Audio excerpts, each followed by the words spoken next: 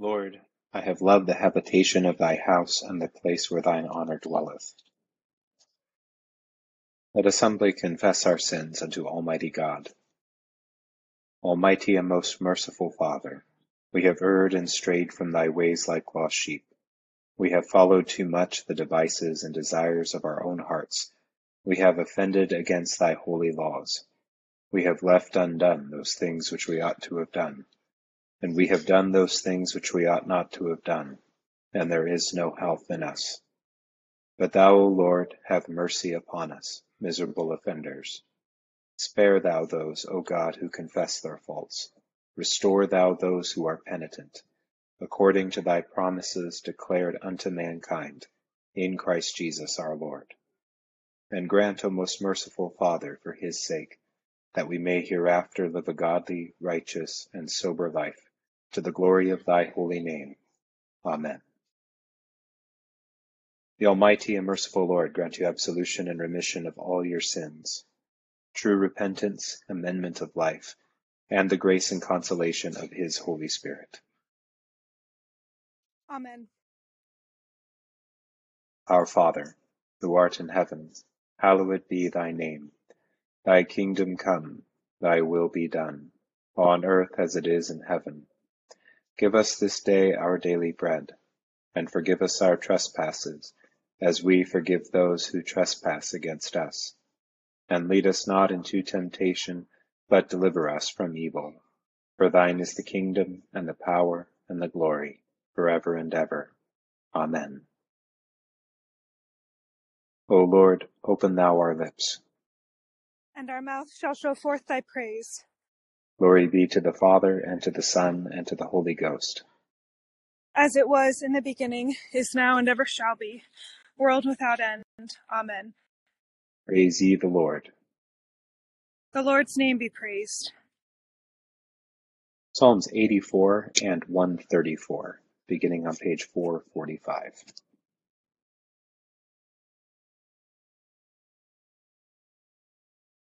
O how amiable are thy dwellings, thou Lord of hosts! My soul hath a desire and longing to enter into the courts of the Lord. My heart and my flesh rejoice in the living God.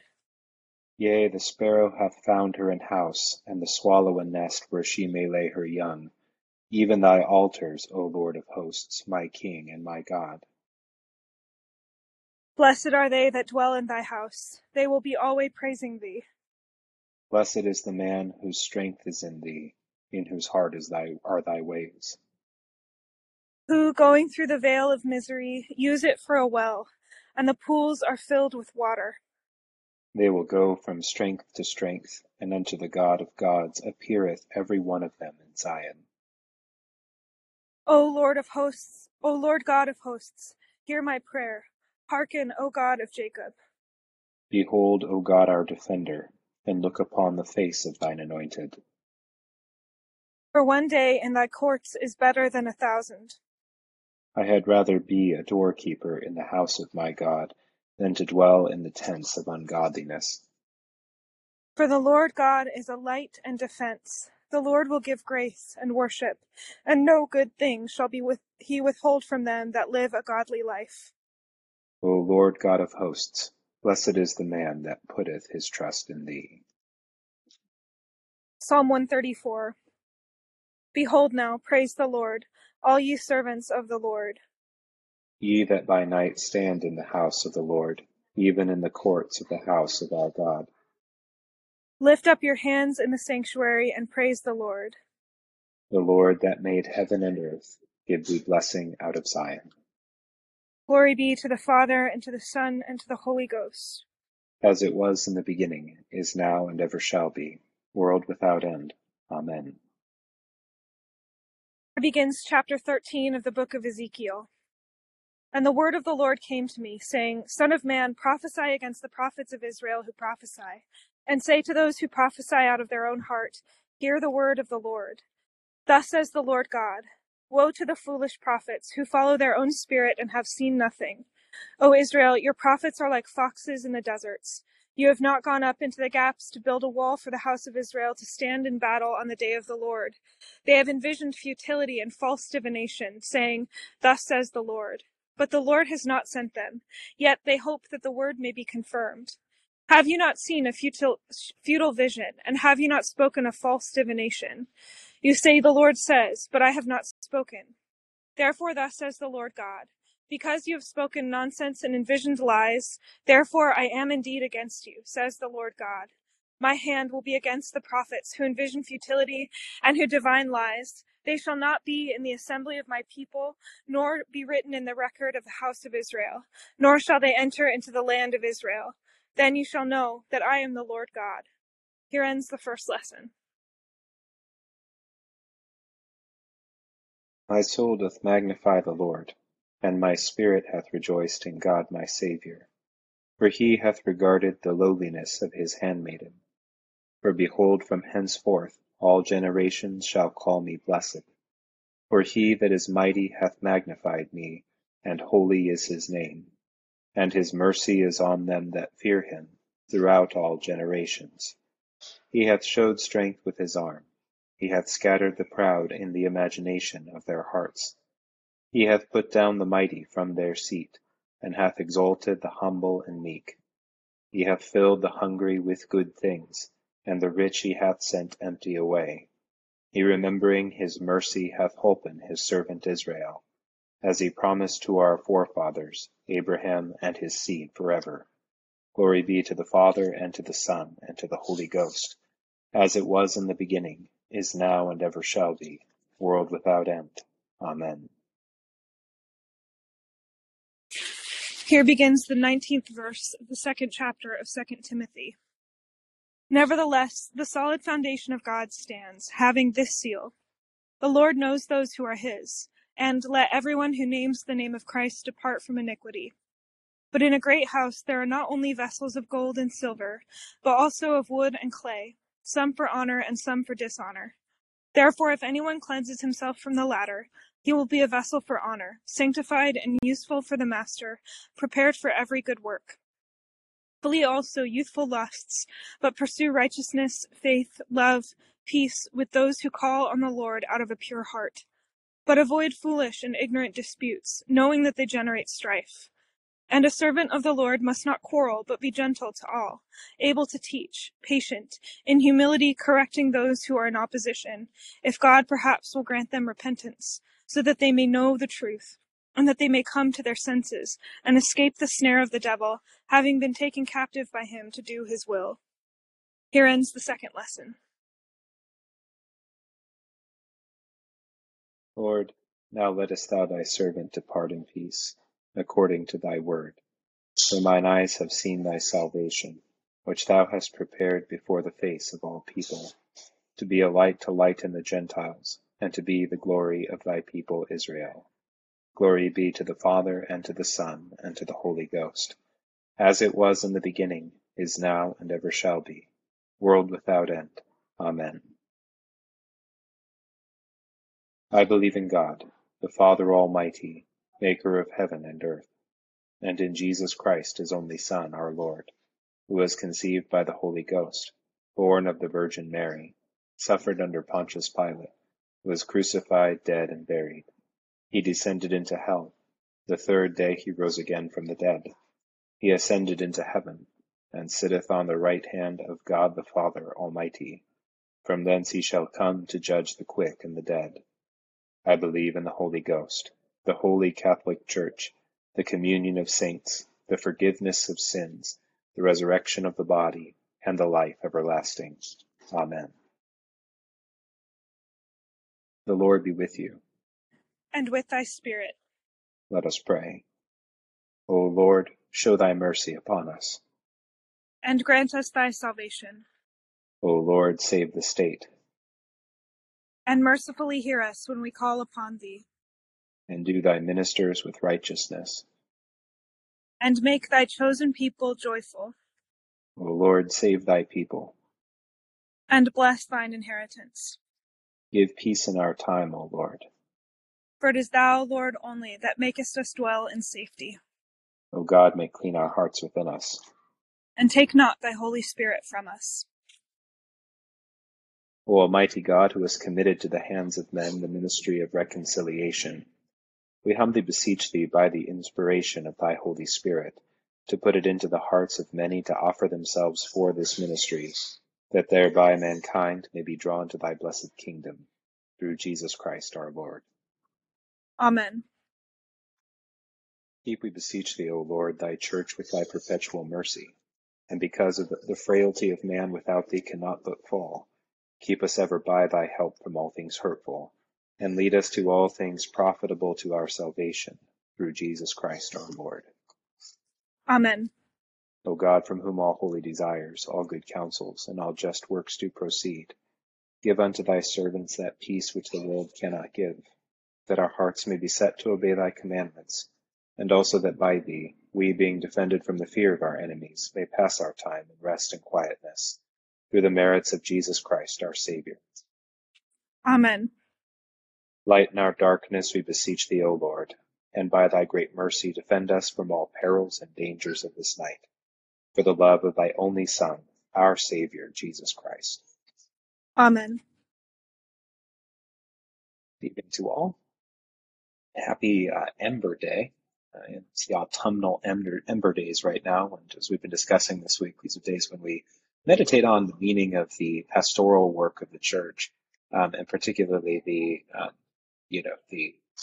pray for the renewal of that pastoral ministry and the raising up of new ministers for the church. And tonight we have some real impactful lessons along that mark. It's best to begin in the Psalms. And again, as we've noted before, to have a duo of Psalms is to be provided in the lectionary and the wisdom of the lectionary with a kind of a two-part lens through which to look at the lessons. And so we have to look at them together first. And in Psalm 84, we get this progressive psalm that the movement of which moves along a threefold repetition in the Hebrew poetry of the word blessed. And it's translated as blessed in at least two of those instances, and in the third one, a different phrasing is chosen, but that word begins three different of these verses in verses 4, 5, and 12. And that's the movement of this poem of prayer.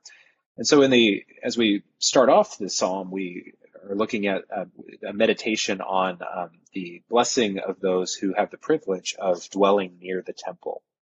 This is referring primarily to the priests and the workers and the prophets who are in Solomon's temple. They have rooms that are built into the kind of outer structure of the walls of the temple and dwell there so that they can come and go and do their duties in a kind of continuous way. Priests in the temple were on call 24/7. And so they had a ministry, that was public facing during the day, and they received people who came to the temple and offered their sacrifices, and declared them clean of their illnesses and declared them absolved of their guilt. And then also in the nighttime, though, as we'll read in Psalm 134, there was this nighttime ministry of the people who dwelled in the temple to keep the fires burning, for one, to keep the torches lit, so that the fire could be renewed each day, and then also to offer and to prepare the temple for the work of the day ahead. And so in Psalm 84, we have this movement from this kind of wistful, reflection on the blessing of those who get to live so close to the temple. And the psalmist is reflecting as a person who has to journey and take a journey to the temple.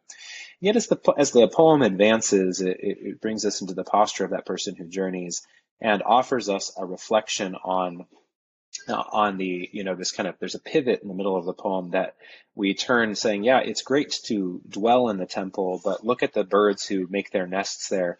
It isn't just that they are in proximity to the temple, but also they are taking shelter and are expecting that their life will be upheld and protected by making their dwelling in the temple. And there's an added meditation through that contemplative viewing of the behavior of those birds that it draws the psalmist to conclude that, yeah, it's blessed to dwell near the temple and to be able to access it continually. But even more so is the person who understands the meaning of the temple and who, even in journeying from afar to the temple, puts their trust in the Lord. There is greater blessing in the one who lives very far away from the temple, but who in their journey toward it and from it and to it and from it retains that confident trust in the Lord, that person is more highly blessed.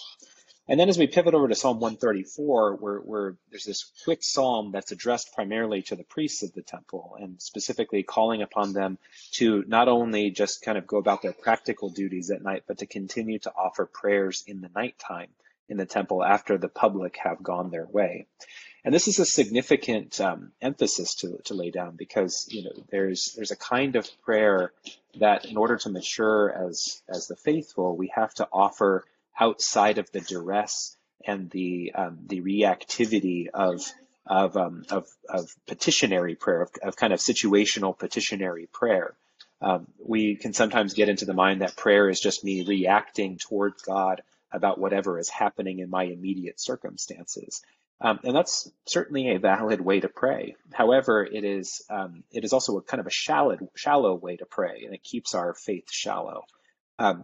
What the psalmist is calling the priests of the temple to is a prayer that is not occasioned by the responsibility they bear to the public or by whatever they're bringing to them, but rather to have their own devotional life that isn't just professional, to have a devotional life that isn't just the performance of a duty, but rather to have a devotional life that deepens their own soul. And that proves to be a necessary thing. As we get into the Ezekiel lesson, we'll recall that Ezekiel is from a priestly family, and if it weren't for the Babylonian captivity, he would have been dwelling in the temple, and he would have been present there. And as the Lord speaks to him, one of the things the Lord calls out is that shallow devotion that the priests and prophets specifically of the temple had lapsed into. And the occasion he's pointing out is as the first wave of exiles has gone off to Babylon, even though it's clear that the judgments foretold by the prophet Isaiah and Jeremiah are coming to pass, even so, there's a great sense of questioning and crisis in Jerusalem as to whether or not the Babylonians are going to be allowed to sack the city. And in an unfortunate overextension of their office and ministry, the priests and prophets of the temple make the error of rushing to comment on this question in a way that is an inappropriate overextension of what they're called to say. They have not, in fact, been given a word of the Lord to say, and so the right thing to do is to say, look at what has already been said, which would put them back in the prophecies of Isaiah and Jeremiah, which would explain the matter, or they should just say, I don't know. And sadly, in that time, as well as in our time, this common thing exists that clergy will sometimes rush to comment on things that are not theirs to comment on, or for which they don't have a particular insight. And yet, because of the gravity of their office, they'll be taken seriously in a way and in a context that they should not be taken seriously.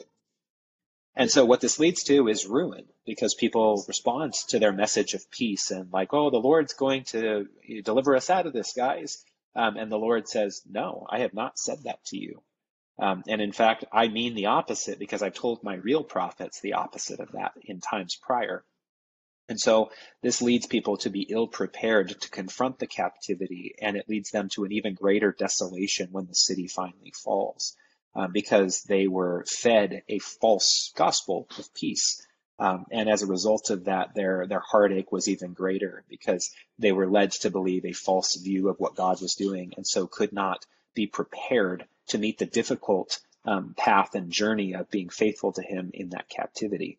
And so there's a warning there. And again, that ties back to that devotional life of the person who loves the temple, who dwells at the temple, the person who makes their home with God, that it is that deep meditation away from the kind of reactive spaces of life of responding to the imminent needs of everything, that we get a sense for the bigger pattern of what God is doing. And it allows us time and space to reflect and remember, and to tie together the things we have already been shown and told.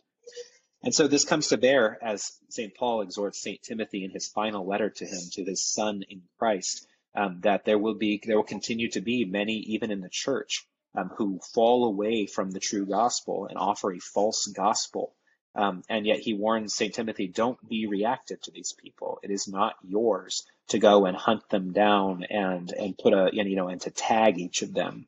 What is yours is that for the people who are gathered to you, who are your children in Christ, as you have been my child in Christ, your job is to be a stable place that those who come to you and are around you can be corrected, can be directed, can be guided in a peaceful way. But even then, St. Paul says to St. Timothy, your job is not to, coerce them into a new kind of belief. Your job is to bear witness to what is true and not to step outside of what you know to be the truth. And if there's a situation that you don't know how it applies, like, don't say anything. Because in so doing, these people that Paul has spent an entire chapter talking about have led many astray and would continue to do that. And he says, God knows whose are his. And he is at work in the hearts of those he is drawing to himself, and he is at work through you to persuade those who are seeking and wishing to find. So that is yours to do is to bear witness to what is true. And it may be that God will give even those who are hard-hearted a repentance and a better mind, so that they may be turned back to the truth. So as we would endeavor as Christians to be faithful ministers of the part of the church's ministry that is entrusted to each of us, we are called again to a depth of prayer, and not just in the kind of reactive petitionary mode, even though we have to petition, but even so to be called to that deeper prayer. And that deep prayer will stabilize us and allow us the freedom to say, I don't know, the remembrance to say we have been told what we need to know. Or in those rare moments where we are uniquely given something to say by God, it'll give us the confidence to say that and only that, and then to entrust the matter to God. And so with that, we will entrust ourselves and those we love in intercession tonight as we close with the intercession on page 590.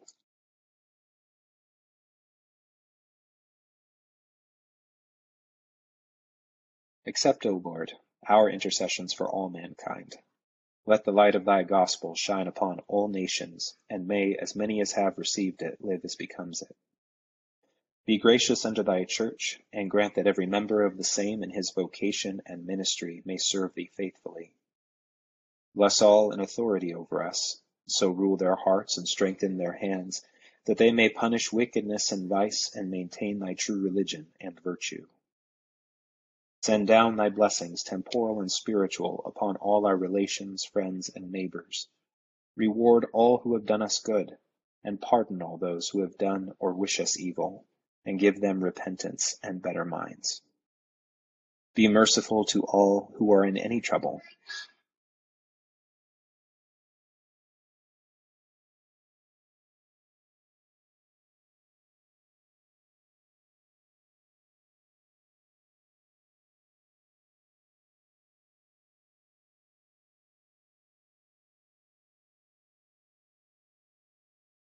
And do thou, the God of pity, administer to them according to their several necessities, for his sake who went about doing good, thy Son, our Saviour, Jesus Christ. Amen. The grace of our Lord Jesus Christ, and the love of God, and the fellowship of the Holy Ghost be with us all evermore. Amen. Thank you all so much for joining in tonight, and thanks to Aaliyah, my co-leader tonight. Hope you have a wonderful evening. Thank you, Father Hayden. Good night, everybody. Bye. Thank you very much. Have a good evening.